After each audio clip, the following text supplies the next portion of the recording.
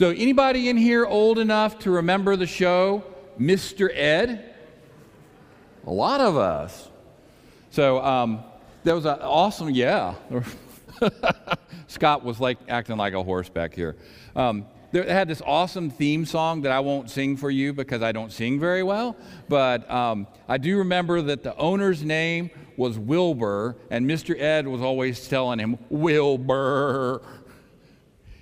You know, talking animals have been around really since almost the beginning of time. Maybe not real talking animals, but we have used them to entertain us. We've used them to help us tell stories. So they appear really almost as far back as humanity can remember. We have had animals in stories and literature and folklore that have talked to us. And they're often used as a metaphor for people. So if you lived in a country that was less free than ours, you might make up a story about a talking gopher to talk about your dictator or your king.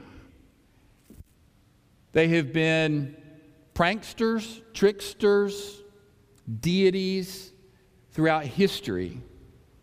We have seen talking animals in all kinds of roles. So the Bible has two incidences of talking animals. Anybody know what the first one is? The serpent, that's right. And then there's Balaam's donkey, right? That's one you've read a whole lot. Have we done Bible studies on Balaam's donkey? I hadn't seen the video series yet, but it's an interesting text. So if you're doing our grand sweep readings, you have been in the book of Numbers for a couple of weeks now. And there's really some great and interesting stories. And I am really actually very fond of the story of Balaam and his donkey. So I'm going to read the text for you, but first I just want to catch you up sort of on where we are in that text. So Balaam is living amongst the Midianites and some others, and the Jews are approaching the promised land. And they had asked permission of a couple of other people to pass through. And they said no, so the Israelites just conquered them.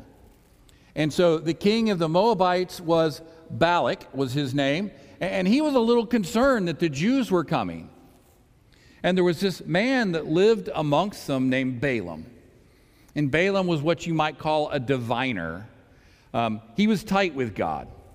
And he had a reputation of being able to bless people or curse people. And the king thought it might be a good idea to have Balaam come over and to curse the Jews. And so, now remember, he's not a Jew. He's just a guy who's kind of tight with God. It's really sort of an interesting story. And so the king sends some people to Balaam and says, come and to our kingdom and we'll give you this and you can curse the Jews for us. And so Balaam goes and talks to God and says, hey God, they want me to come do this. Can I go? God says, nope, you can't go. Not only that, but I don't want you to curse the Jews. They should be blessed because they are my chosen people. Asked and answered, right? Well, King Balak sends some more people, some more important men, and probably sweetened the pot for Balaam and said, would you please come and curse the Jews? So Balaam at this point has gone back to God and said, hey, are you sure I can't go? I mean, they're offering me all this stuff. Are you sure I can't go? And God says, okay, fine, you can go, but only when they come to get you. And so that's where our text picks up. So, I forgot one thing. Balaam went and saddled his donkey and left that next morning before the Moabite people came to get him. So God's anger was kindled because he was going. And the angel of the Lord took his stand in the road as his adversary. Now he was riding on the donkey, and his two servants were with him. The donkey saw the angel of the Lord standing in the road, with a drawn sword in his hand. So the donkey turned off the road and went into the field, and Balaam struck the donkey to turn it back onto the road. Then the angel of the Lord stood in a narrow path between the vineyards, with a wall on either side. When the donkey saw the angel of the Lord, it scraped against the wall and scraped Balaam's foot against the wall. So he struck it again.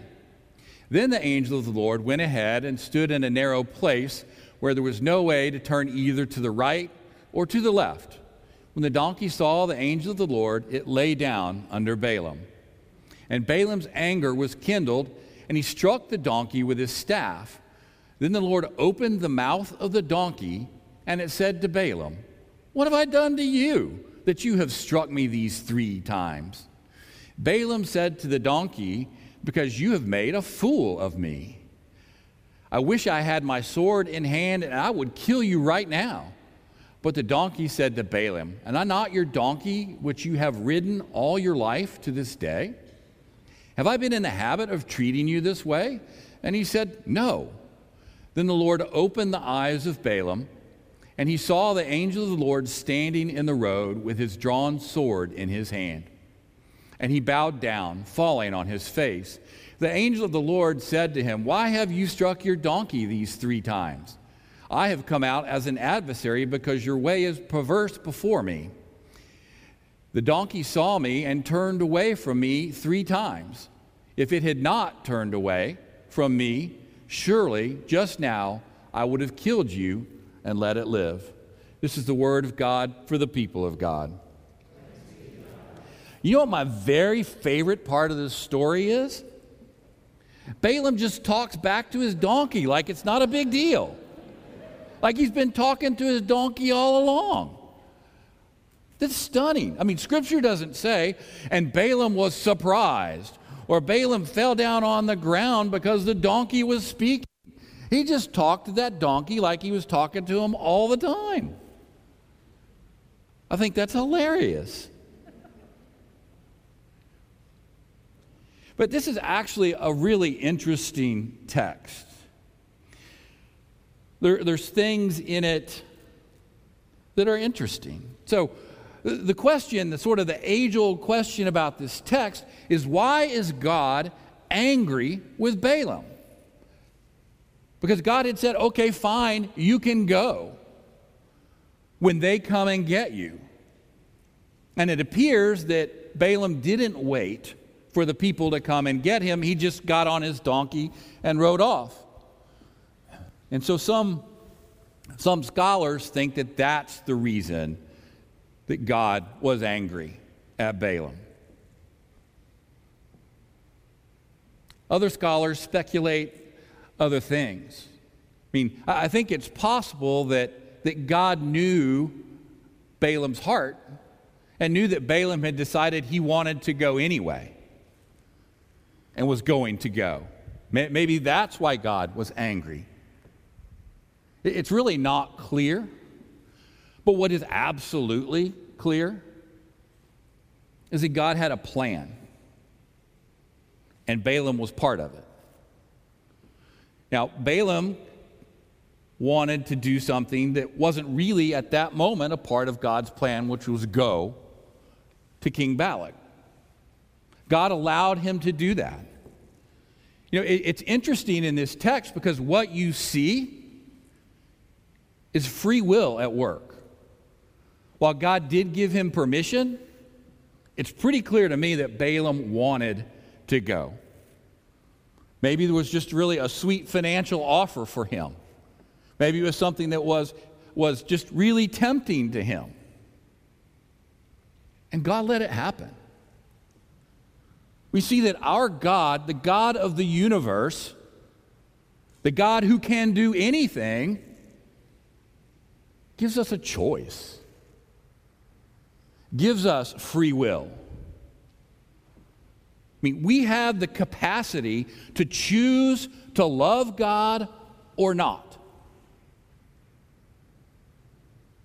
We have the ability to choose the gift of salvation that God has given to us and to the world or not. Heck, we even have the ability to say God doesn't exist, which to me is just so silly. But we still have the free will to do that. But what this text also tells me is that God doesn't have a plan B. He has a plan A. God will accomplish His will with us or without us, with us working with Him or not. God will accomplish it. And that's exactly what happened in this story. So he goes to King Balak, and the Jews come, and rather than being cursed, the Jews were blessed 3 times by Balaam. And so God's plan of having the Jews blessed happened. So God does not have a plan B. God always makes plan A work, no matter how we might mess it up. What is also very clear to me is that the real donkey in this story is Balaam. I mean, can you imagine how he felt when, well, he wasn't surprised when the donkey talked to him. We've already figured that one out. But can you imagine how he felt when he saw the angel of the Lord standing there with a sword, saying, if it wasn't for your donkey, I would have killed you already?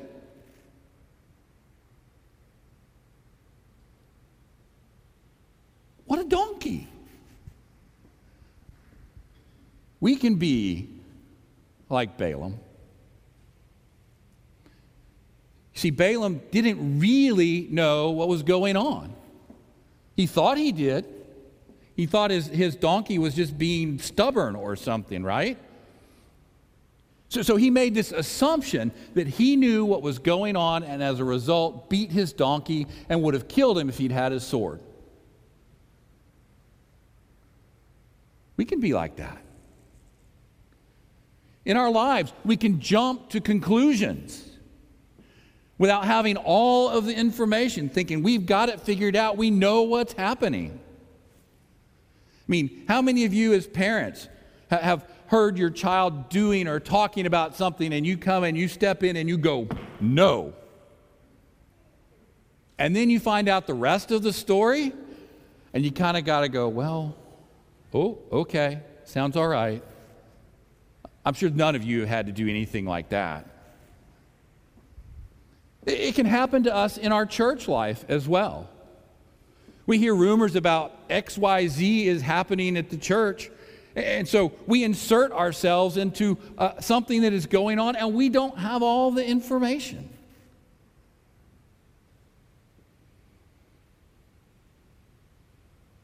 It can happen in our lives. It can happen in our church life. It can happen in our work life.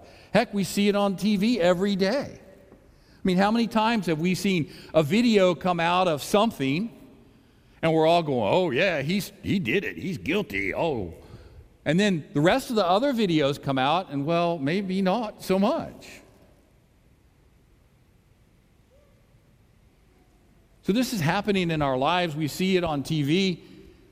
But I'm also here to tell you it can happen to us in our spiritual lives. We don't really get to see with God's eyes, do we? I mean, we try. We try to be Christ-like. But the truth of it is, we just can't see like God sees. I mean, you know, He's not limited by time. I mean, think about that. And so we make decisions based upon not all the knowledge that we have.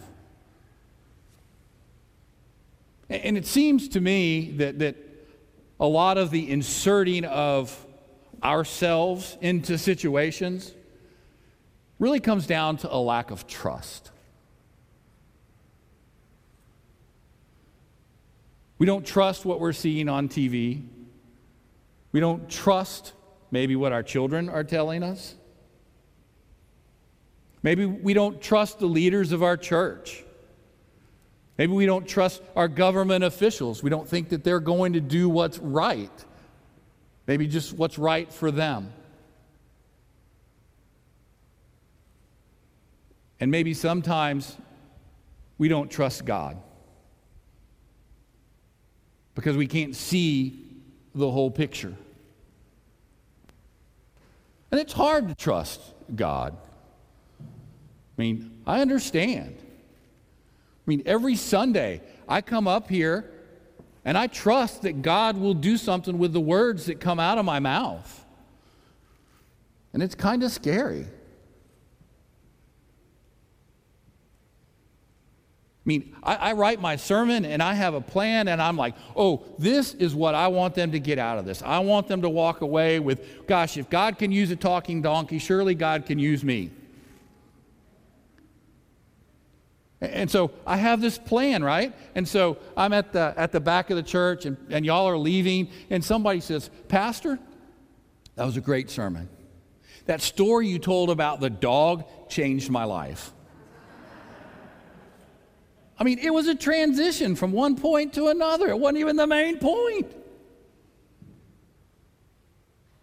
But I trust. And it's hard. I trust that God will do something good, hopefully, with what I say on Sunday mornings. I get it. People can be hard to trust. So that's why it's incumbent on us to act in trustworthy ways. Us as leaders of our church, us as leaders in our community, leaders of our families. We need to behave in ways that elicit trust in us.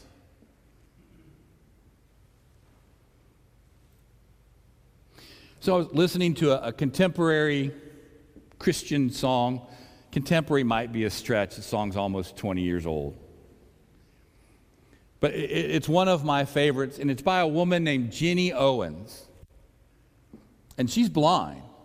So I think she's got a trust in a lot of things, right? And she has this song called I Am. And it's where she looks at the stories of David and Goliath and Moses and Mary. And each one of them, Moses says, well, who am I? I'm just a guy. I don't even speak that well. And then when she's talking about David, he said, really, God? You're going to send a boy up against a giant with 5 stones and a sling? And then Mary, I'm just a young girl. But this is the chorus to that, and this really has become sort of my theme song for my ministry these 20 years. And this is God speaking. It's not your problem, God replied. I can do anything. There's a bigger picture you can't see. You don't have to change the world. Just trust in me. I am your creator. I'm working out my plan. And through you, I will show them I am. Not your problem. Whatever God is calling you to do, the obstacles that you see, they're not your problem. God says, just trust in me. I'm working out my plan through you. So as we go out into the world this day, I want you to think about how you can trust God. And that when you come across these seemingly insurmountable issues or problems, it's not your problem. Just trust in God. After all, If God can use a talking donkey to make his plan happen, surely God can use you. Let us pray. Gracious and almighty God, help us to trust you. Help us to not let the huge problems that face us keep us from trusting you. You are our creator, and you have a plan. God, we so want to be a part of that plan. Give us the courage to go from here. Give us the ability to trust you, that we may be a beacon of love and light for this world and for our community. We pray this in Jesus' holy name. Amen.